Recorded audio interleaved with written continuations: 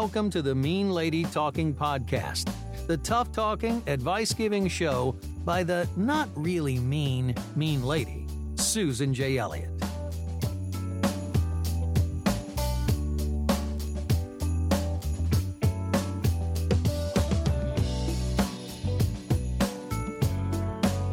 Good day, everybody. This is Susan Elliott, host of Mean Lady Talking Podcast. And I have to apologize to you guys. When I changed computers a few weeks ago, there was some issue with my professional microphone that I didn't realize. When I was going into record, it was saying USB microphone, where on the Mac, it would identify the make and model of the professional microphone. On Windows, it looked like it was just saying USB. And I was going with it. But apparently, and I only found this out because I was mucking around with some plugins and I didn't feel like getting up and going to where I keep my professional microphone set up. It's on a boom arm and it's on a shock mount and all these things to keep noise and things like that away. And I didn't feel like dealing with it. So I was recording from the laptop itself and I realized that the settings were the same. It was still calling it a USB microphone. And I thought, what in the world is going on here? Anyway, long story short, very, very long story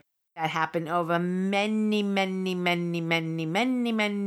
hours. I have two professional microphones. One that was on the boom arm with the shock mount has apparently taken too many hits to the head and wasn't working. I had other cables and I had another microphone and I was able to get it going, and it took a few hours for me to A, figure all this out, and B, figure out what was going on and then C, how to fix it. I apologize for the past few podcasts that have been recorded on the computer audio, which is probably the last place you'd ever want to be recording your podcast. So if there's any kind of audio issues, I apologize for that. And I'm recording today during the day, and we have some very, very loud birds here.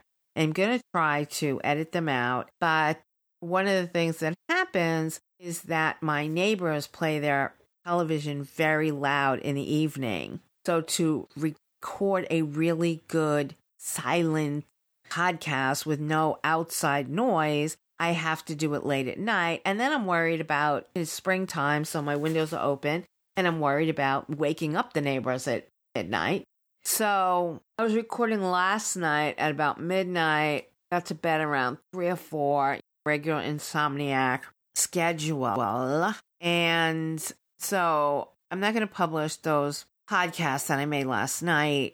And I'm just going to sit here and I'm going to talk like I normally do and see how this goes. Try to remember what it was I was talking about last night. So one of the things that I wanted to talk about is that I'm going to be crowdfunding my next book, When the Person You Love Doesn't Love You, How to Heal Your Attachment Issues, Face Your Rejection, and Find Your Way to Real Love. And I'm going to be announcing that soon, but pushed out the next boot camp a little bit because I've had pneumonia, because I've had these computer issues. And so I decided that I'm going to be writing the book over the summer. I've written about half the book. And if you are going to be part of the crowdfunding effort, you'll get to see the introduction. You'll get to see chapter 1. You'll, depending on your level of involvement, you'll get to see different parts of the book. But I was thinking, as long as I'm writing the book over the summer, I'm doing this boot camp over the summer, I should really focus in on attachment issues in this boot camp. And I know that at least 2 people that are going to be joining the boot camp have attachment issues as a very overriding thing. And so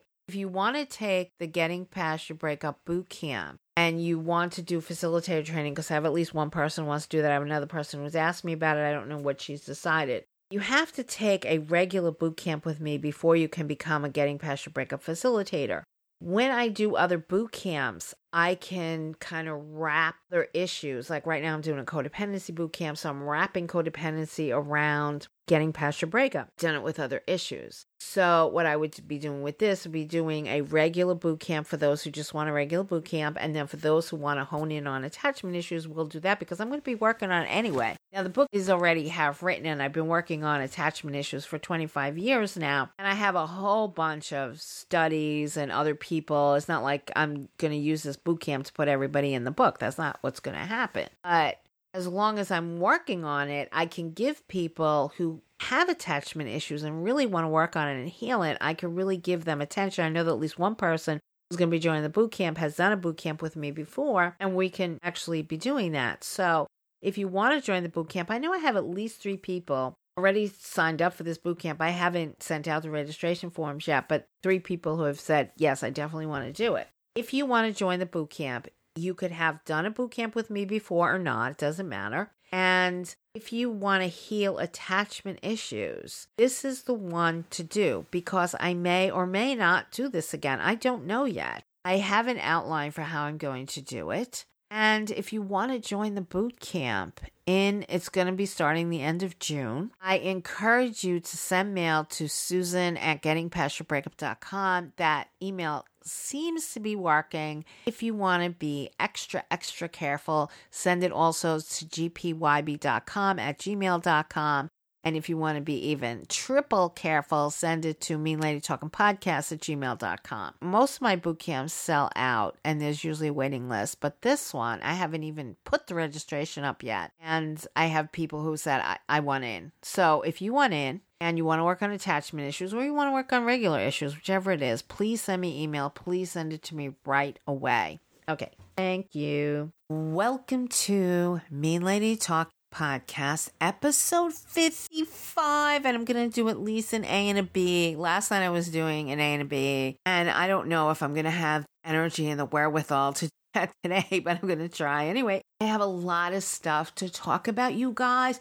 You sent me a lot of email, and I appreciate it. And some of the topics that I'm going to talk about tonight is stuff that you guys have emailed me, asked me questions. Please continue to do that, because I will read some of the emails before I come on the podcast to record, and things that settle into my brain cells will shoot out through my mouth. So take your chances, send me email, and even if you don't hear from me, you might hear your subject on a podcast. And because I get a lot of the same subjects from multiple people, we can talk about that. And last week was a big week in court. I had 2 divorce coaching clients last week. One was I was in court with. The other one, I was helping answer Mr. Banana Head personality disordered. And I had these two co-parents who thought that they were Leslie Bailey, writing this stuff in briefs and not knowing what the hell they're talking about, not citing to the record, not citing to the law, just spewing stuff out, bringing up things that you don't bring out in a modification request. Both of them, I was like, are they brothers? Do they know each other? One was in New York, one was in New Jersey. Do you guys know each other? Because I think you should meet. And I think you should maybe go to a support group together. A support group for banana-headed, disordered, crazy people. So what usually happens is that somebody goes into divorce, custody, visitation, child support, whatever it is. They don't realize that the person that they're dealing with is personality disordered, and their lawyer doesn't understand it. Even if there's mental health people involved, many times they don't understand it. I know personality disorders mostly from working with former partners of the personality disorder and working in psychiatric services. I have 25 years of this. Most people don't have that kind of experience. I've experienced both as an attorney and as a therapist. So my expertise is very unique, and I try to keep my fees low so that people do have access to me. What usually happens is they go into divorce, child custody, visitation, whatever, thinking we're going to do this and it's going to be over with and everything's going to be fine. And what usually happens with the personality disorder is they try to litigate you into the ground. And if they happen to have money or their family has money, it's going to be even worse. Because normally personality disorder people have a bunch of enablers around them. And the person who's not personality disorder will come out and think, okay, that's fine. I lost whatever. I can live with this situation, or I'll learn how to live with this situation, whatever it is. And then the personality disorder person or the extremely dysfunctional just does all these different things that really either keep you in court or keep you involved. And many times lawyers and even mental health professionals don't know how to deal with it and help the person who is the former partner of the personality disorder. My clients usually come to me as they've had a regular lawyer. And when I say regular lawyer, I mean someone not steeped in personality disorders, They think that the litigation is over. They just want to go on with their lives. And it just becomes impossible because their ex is just on them all the time. I deal with people in my divorce coaching who either have to figure out how to communicate with the constantly harassing ex or the person who's constantly bringing them back to court. And most of the time, my clients were not prepared for this. They were not prepared to keep going back to court or to have to hire a lawyer to figure out how to communicate with this banana head. So what I usually do is one of two things. I either sit down with somebody, and I've done podcasts on how to do this, so you don't have to hire me to learn how to do it. But many times people will hire me, say, take a look at my divorce settlement and take a look at this and take a look at that. And now how do I continue to deal with this situation? And I will usually go over it for a few hours and I help them construct different communication. It takes a while. If you have been communicating with the personality disordered, extremely dysfunctional, harassing ex for a while, it's going to take a while for us to kind of reverse the trend of what's been going on. I change a lot of stuff when I go in. And as I've talked about in a lot of the boundary stuff, they up the ante. They make it worse. They basically fan the flames of either a constant harassment or litigation or whatever it is. The other thing that I do is if you are going back to court, even though I'm kind of running the litigation, let me look at the papers, let me look at the briefs, I'm going to write the briefs, we're going to figure out how to answer it. To save money, people will present pro se. And there's two advantages to doing that with a divorce coach. When I say divorce coach, I don't mean necessarily me.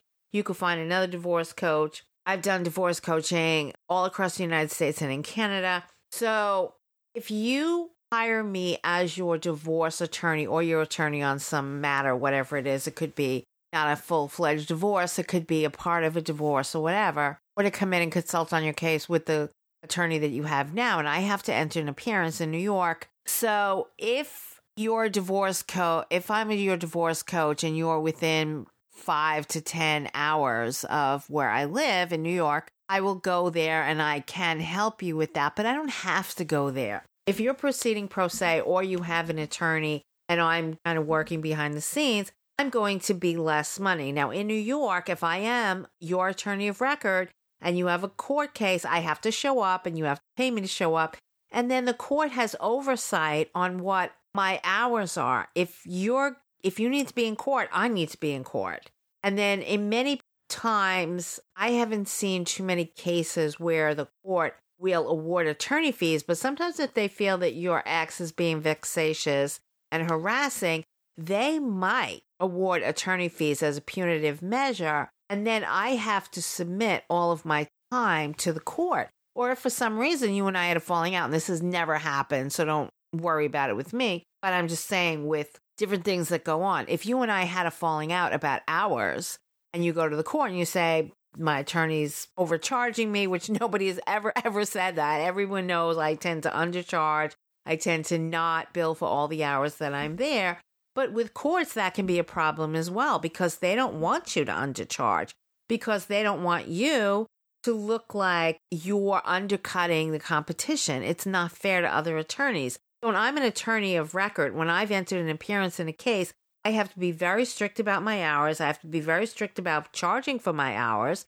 And I really can't work with the flexibility that I can when I'm a divorce coach. And when I'm a divorce coach, I give you the exact same zealous advocacy that I do when I'm your divorce attorney, but I can't stand up and argue in court, in open court for you because I'm not the attorney of record. If you're in New York and suddenly you go, you know what, I want you to sit here and argue with me, I will enter an appearance. Everything changes at that point. You still get the same zealous representation, only you get to sit back. But if you're proceeding pro se, there are advantages to that. And if somebody comes to me in New York or Texas or DC or wherever it is and says, I would like you to tell me what would be the pros and cons of hiring as your divorce attorney versus hiring you as a divorce coach, I would tell you that. Also, if you have a divorce attorney in another state, I can usually go in what's called pro hoc vici, which is when you go in and you come from another state and they allow you to come in for a limited purpose for one representation. But an attorney in that state has to sponsor you to come in. You can't just like come in on your wing and a prayer. So I give you the same zealous representation, whether I'm a divorce coach or whether I'm your attorney of record. But as your attorney of record, I have to go in. I have to argue in court. When I'm writing briefs for somebody who's being pro se, and I discuss it with them, this is what I'm saying in this, and this is what I'm saying in that. And before you go into court, I give you an outline and I say, okay, this is what we said. This is what they might say. This is what you should say. And I prep the person going into court. And if you're within 10 hours of where I live, I can go to court with you if you're willing to pay for that. Many times in family law, a judge will tell you to go out and talk to a mediator. When you're dealing with the personality disordered, you're doing a dance, and I will say, don't say anything. Many mediators will allow you to bring someone into mediation with you. Other times they don't.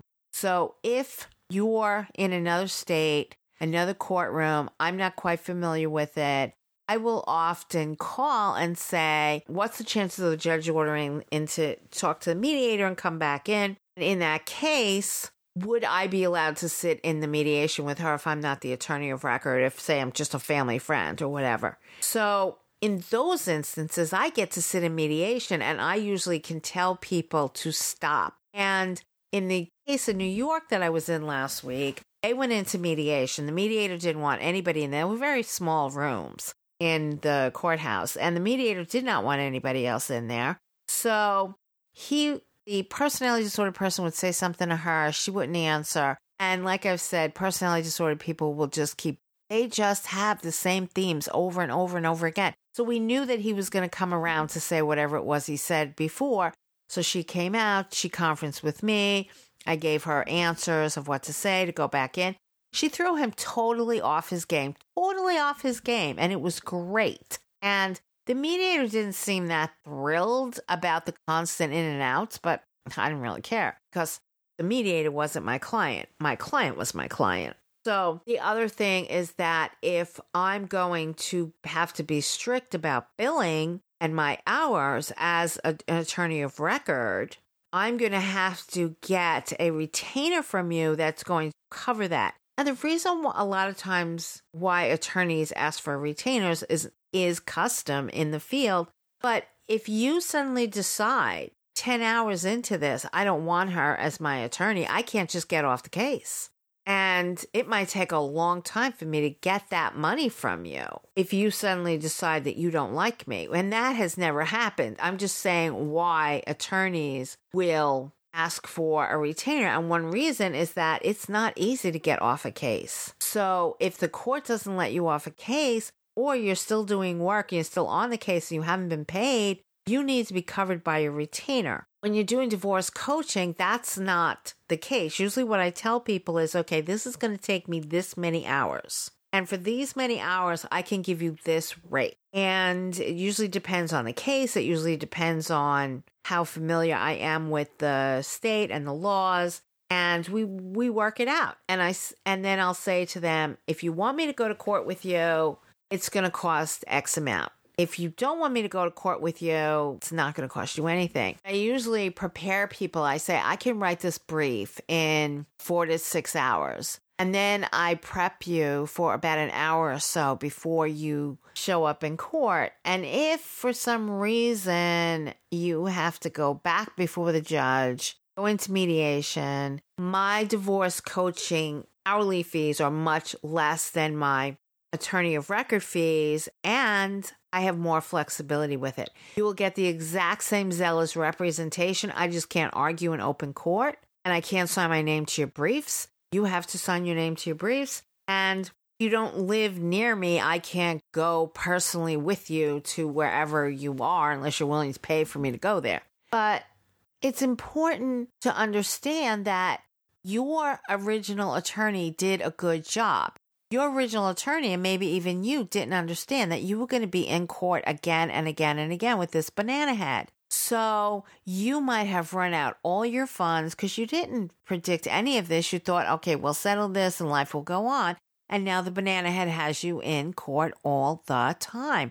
And you're not prepared for that. And that is my most common role as a divorce coach. And as I said, divorce encompasses child support, visitation support, ongoing litigation issues. And I do it both with the harassing texts and emails, and I also do it with the actual court case itself. But this is when a person who knows the law and who knows a personality disorder comes into play. And in addition to that, you have somebody who also understands therapy and moving on and breakups and all these other things. I've worked with the former partners of either the personality disorder, the extremely dysfunctional, the extremely angry, the rageaholics, whatever it is. I've done it for a very long time. So you have that expertise, but I take the fact that, okay, this person needs somebody who can give them a bit of an economic break. And also, when I'm looking at your case, I'm also looking on, okay, what do we need to do to put the brakes on this person?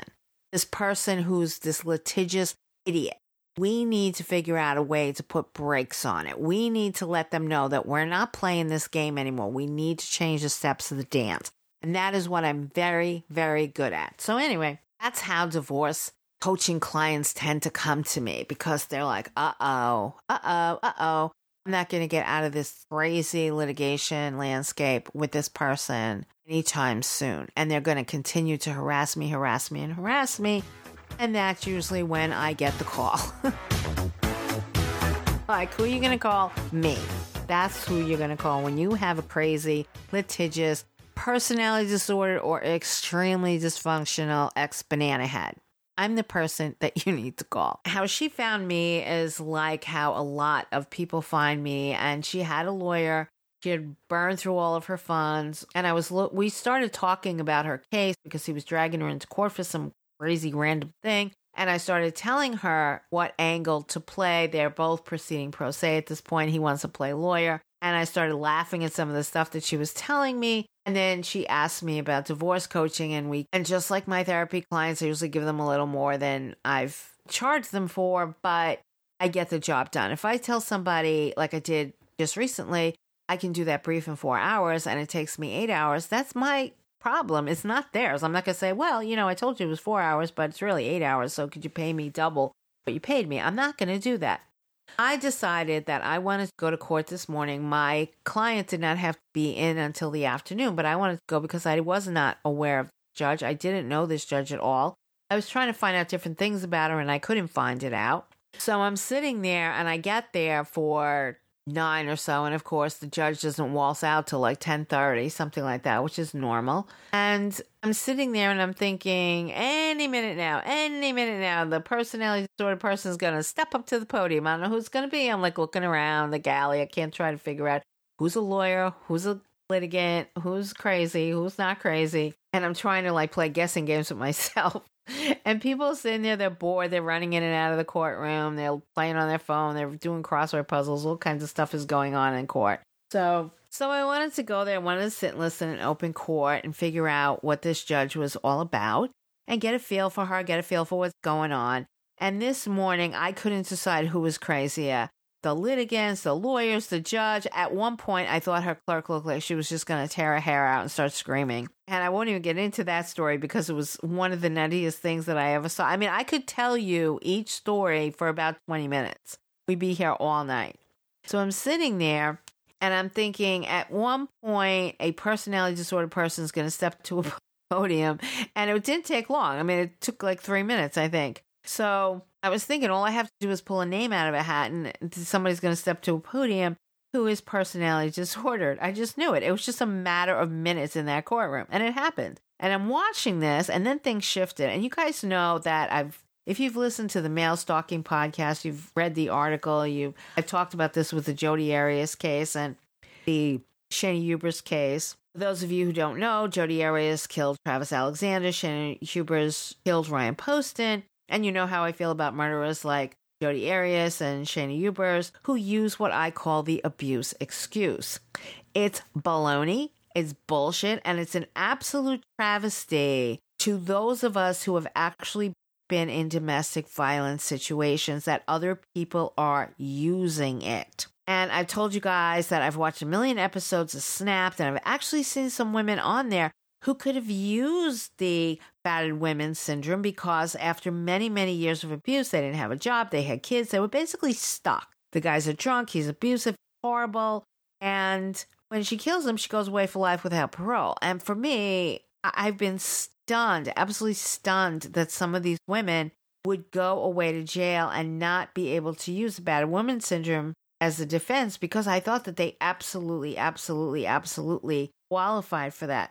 But somebody like Jodi Arias, somebody like Shayna Ubers, absolutely not. They didn't live with the guy, they didn't have kids, and they're traveling all over the place to see the guy that they're going to kill. All of that was preventable. Jodi Arias, absolutely premeditated for a long time. And as somebody who's in an abusive relationship who supports domestic violence victims, I take great offense to people who use any kind of abuse excuse, especially when it doesn't exist. And it doesn't have to be murder. It could be anything. I've seen it over and over again in the last 5 to 10 years that it's getting so bad where people just go in and they're like, I'm abused. And I'm thinking, you are completely full of crap. I've seen it from men, I've seen it from women, and I saw a former friend of mine. Her ex was always screaming abuse, and he was the most abusive sociopathic lunatic I've ever met in my entire life. And he's screaming abuse, CPS was involved, and she actually welcomed CPS's involvement because now there's some oversight, and CPS eventually got his number. And as I've talked about on some of the other legal podcasts, the wheels of justice turn slowly, and it took a long time, and that family, her and her kids, were put through hell. And he was sociopathic. He had absolutely no conscience, where he was accusing her child, his stepchild, of sexually abusing the child they had together when no such thing ever happened. And he did not have a shred of conscience that he was doing this to a child, and it was absolutely horrible. And it was done for a leg up in a custody battle he just did not want to lose. And it's terrible, absolutely terrible. And now judges don't even want to hear from actual domestic violence victims because so many people are playing the games, they're gaming the system, and it's absolutely ridiculous. It's garbage. And I've told people, I know that these people are very destructive, personality disorder, whether they're a narcissist, whether they're a sociopath, or whether they're just extremely dysfunctional. And I've done many podcasts on this. I've said, don't lose your cool. Don't lose your cool and scream at them. Don't do it. And I saw how frustrated some of my clients have gotten with their personality disordered ex. And now I have to go in and I have to clean it up, either as an attorney or as a therapist or as a divorce coach, where I have to say, look, no matter what he or she says, and I've seen it on both sides, men and women, no matter what he or she says, don't lose your cool. Don't do it, because that's what they're waiting for. When you tweak, they know it. They know they've got you in their crosshairs. Don't do it. And I told this to a friend of mine, and I said, don't do it. And she did it, and it was a whole big mess. And you really have to play things very, very cool. Jodi Arias is a lunatic. She's a narcissist. She's a sociopath. She's a borderline. I think she's got every personality disorder in the world. She travels to murder this guy. It was absolutely premeditated. The rental car, she dyes her hair, and the gas can, the Perry Mason moment that Juan Martinez was able to have in court, which you don't get most people don't get Perry Mason moments. They don't exist anymore. But Juan Martinez absolutely had his Perry Mason moment in court with the gas cans. And you know that the murder of Travis Alexander was absolutely premeditated, and everything she said was complete and utter bullshit. And I don't think that Shayna Ubers was quite as full of shit as Jodi Arias, but she's still full of shit. So it really bothers me that people like this have used the abuse excuse And I thought that Jodi Arias originally, when I went to listen to that case, was an abused woman who killed her abuser. And that's absolutely what she's not. And I talked on the Watts family murder cases about things that go on YouTube where there's the Shanann Watts victim blaming. It really, really, really makes me crazy. They accuse her of being a hypochondriac. They accuse her of having Munchausen's because she said her kids had allergies. And every kid has allergies these days. Do your research, which I'm not going to get into now. But if you research it, how allergies have become so prevalent in the last 20 years, and I did it once because I was thinking, I don't remember kids having these allergies when I was a kid. What happened? So I researched it, and it's actually turned out there's a whole bunch of factors as to why it exists. So this stuff that went on with Shanann Watts absolutely drove me bananas because people are so crazy. This was a pregnant woman who was murdered by her lunatic husband, Chris Watts. And Chris Watts is a sociopathic psychopath. He's a lunatic who sits in prison going, well, I hope that people don't judge me on one moment in my life. Excuse me, excuse me, excuse me. Your momentary lapse of common sense and decency, you destroyed your entire family. You murdered those girls. You tortured poor Bella, who knew that you killed her mother, you killed her sister, and you were coming for her. Her last moments on this earth. She was tortured. The daddy that she thought was a hero was coming to kill her. And you don't want people to judge you on that? Yeah, I don't think so. Like we're judging you, okay? Oh my God. Oh my God. Such a crazy, crazy guy.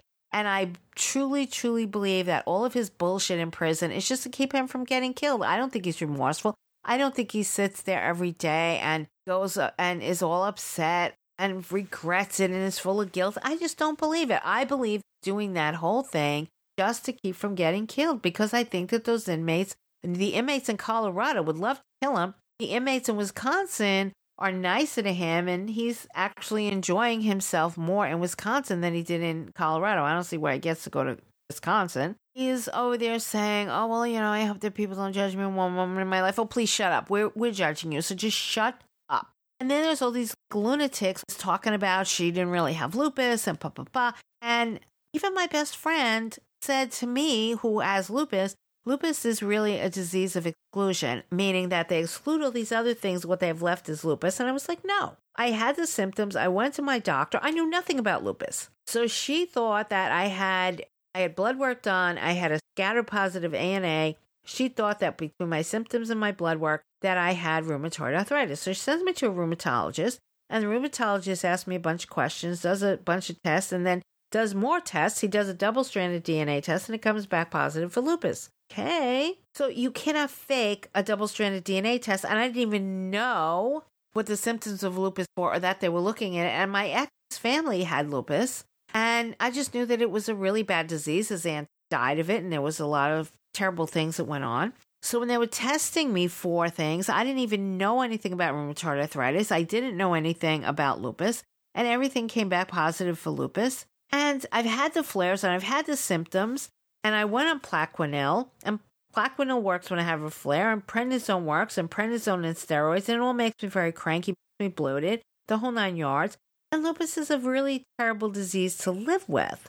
So anyway, I really took offense to the really mistaken ideas that people said about lupus and how it came out in the Shanann Watts thing, and it's something that I really objected to because I belong to support groups where we are always talking about people questioning, do we really have lupus? And other podcasts I've talked about this, so I'm not going to go in there. But it's like, what am I supposed to do? Take my blood results on my double-stranded DNA test to my forehead? I mean, what should I do? So the last couple of years, they developed a drug. All of lupus has been treated with other drugs that are done off-label. But the last few years, they actually finally developed a drug for lupus and only for lupus, and it's called Benlysta, and it was developed absolutely for lupus. So I went on chemotherapy last year, and after the chemotherapy almost killed me, and of course, like, I'm not going to go on chemotherapy for something I don't have, and I'm certainly not going to sit there and watch my liver enzymes drop month after month after month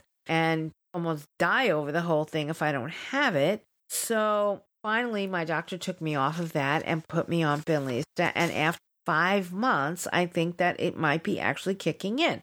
And if I didn't have lupus, I wouldn't be feeling better. I felt horrible for a year straight. So anyway, let's go back to court. yes, we're going back to court. So I'm sitting in court and there's a defendant. It's a woman. She's rambling on and on and on. And I'm sure she's personality disorder. Absolutely sure she's personality disorder. But I'm thinking she might be borderline because she's talking about him abandoning her and she's losing her mind over the whole thing. The judge is trying to be patient because she's pro se and the plaintiff has a lawyer. So the judge actually gives, most judges do, give pro se people a little more rope. And sometimes they hang themselves and sometimes they don't. So I'm listening to this woman. I'm thinking, oh my God, like she's a mental case. And I'm thinking, I think she's borderline because she's talking about, all she kept talking about was how he promised he would never leave and then he left and blah, blah, blah. And now we're on the Jerry Springer show instead of in court. And I'm sitting there and I'm just looking at her going, oh my goodness, what is going on with this woman? And the judge is looking at her too, like, can we wrap this all up? And there was a lot of people in court who had been playing on their phone and doing crossword puzzles, and now they're listening to her because she's just rambling on about all this crazy stuff. She's not making any sense, and everybody in the courtroom is looking at her. And I'm thinking, oh my God, what the hell is she talking about? I wish I recorded it because it's totally, totally nuts.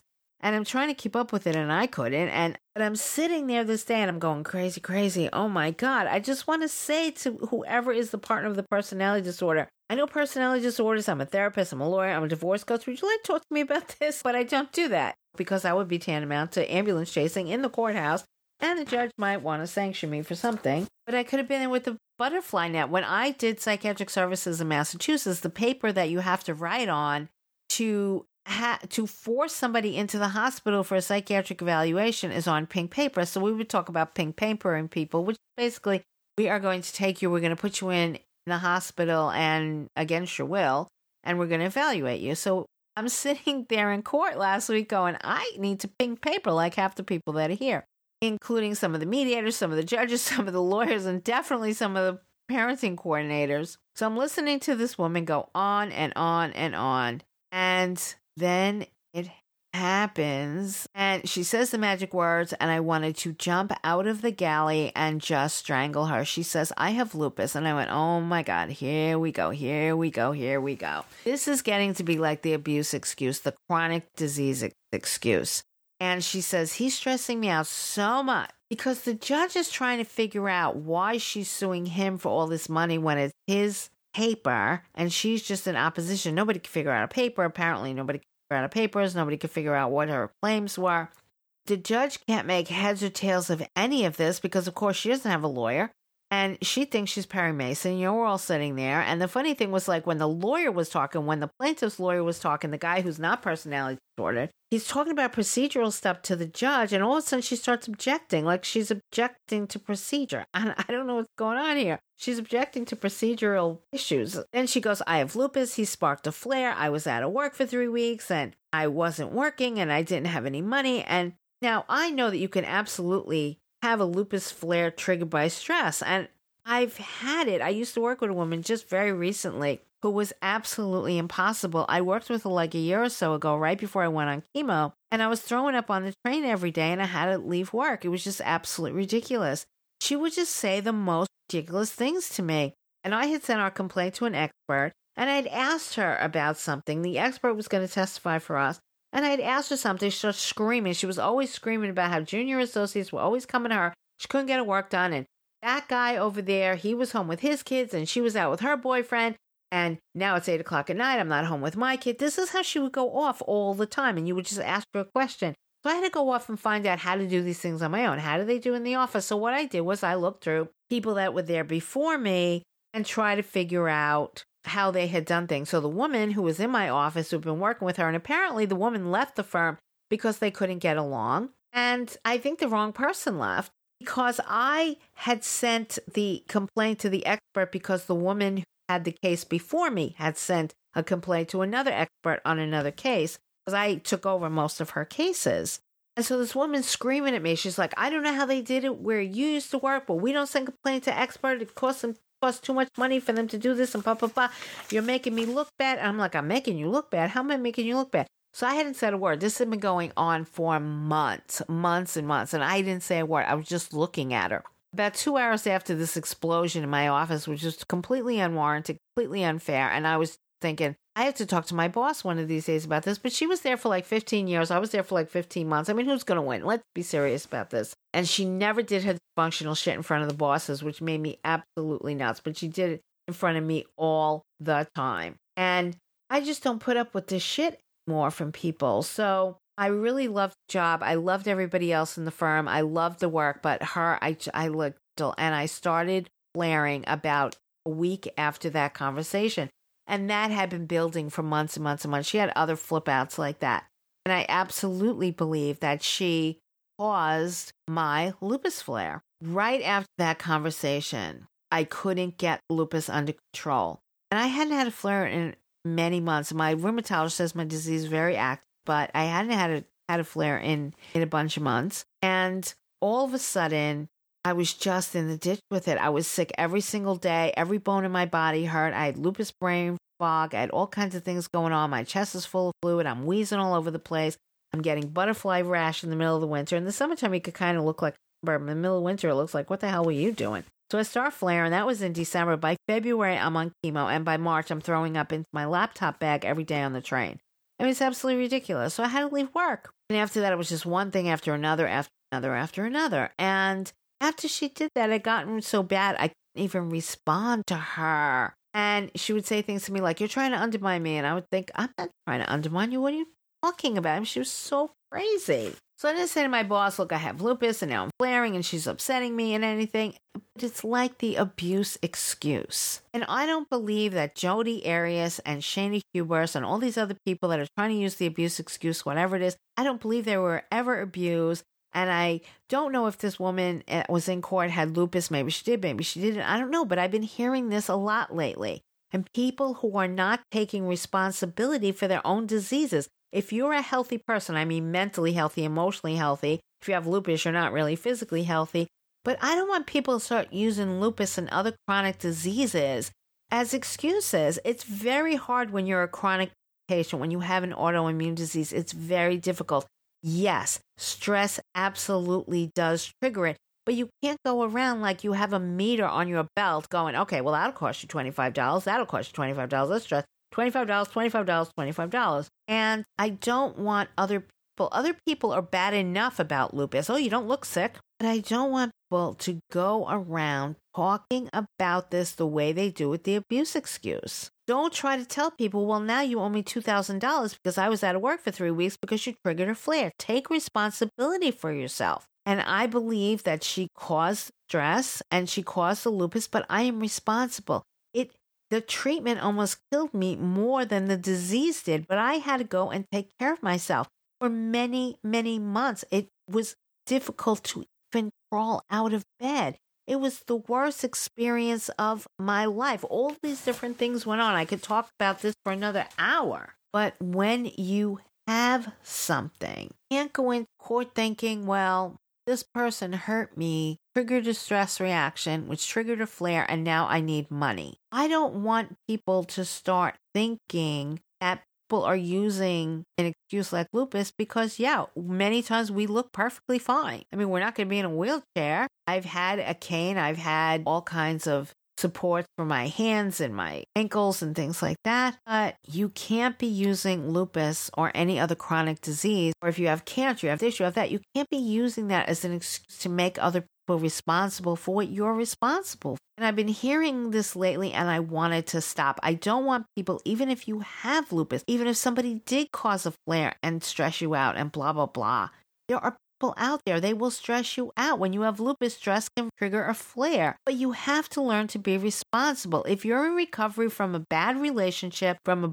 broken relationship, from this, from that, you have to take responsibility for yourself. A healthy person takes responsibility for him or herself. You have to do that. I don't want to start hearing this crap around lupus or any other chronic disease like I've been hearing with the abuse stuff, because judges are turning a deaf ear to the abuse excuse. And I don't want them to start turning a deaf ear to when you actually have a problem that caused the flare. You can't charge everybody else for your flares. It's nonsense. It's crazy. Don't do it. Lupus patients have a hard enough time with people who don't think we look sick enough or suspect that you really can't prove that you have lupus. And lupus is a crazy disease. Sometimes you have symptoms, sometimes you don't. Sometimes you have this symptom, some that symptom.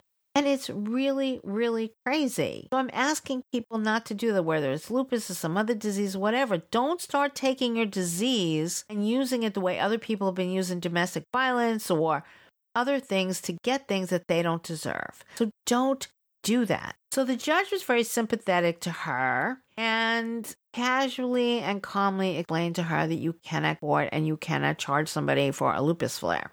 So my client actually did very well in court that day. The judge was very sympathetic to her, and I had helped her with her outline. I had helped her with a case, and we had talked about it. And then the judge sent them out to try to talk to the mediator. And this is what's important. And I'm going to go into part B about more stuff with going to court with the personality disorder.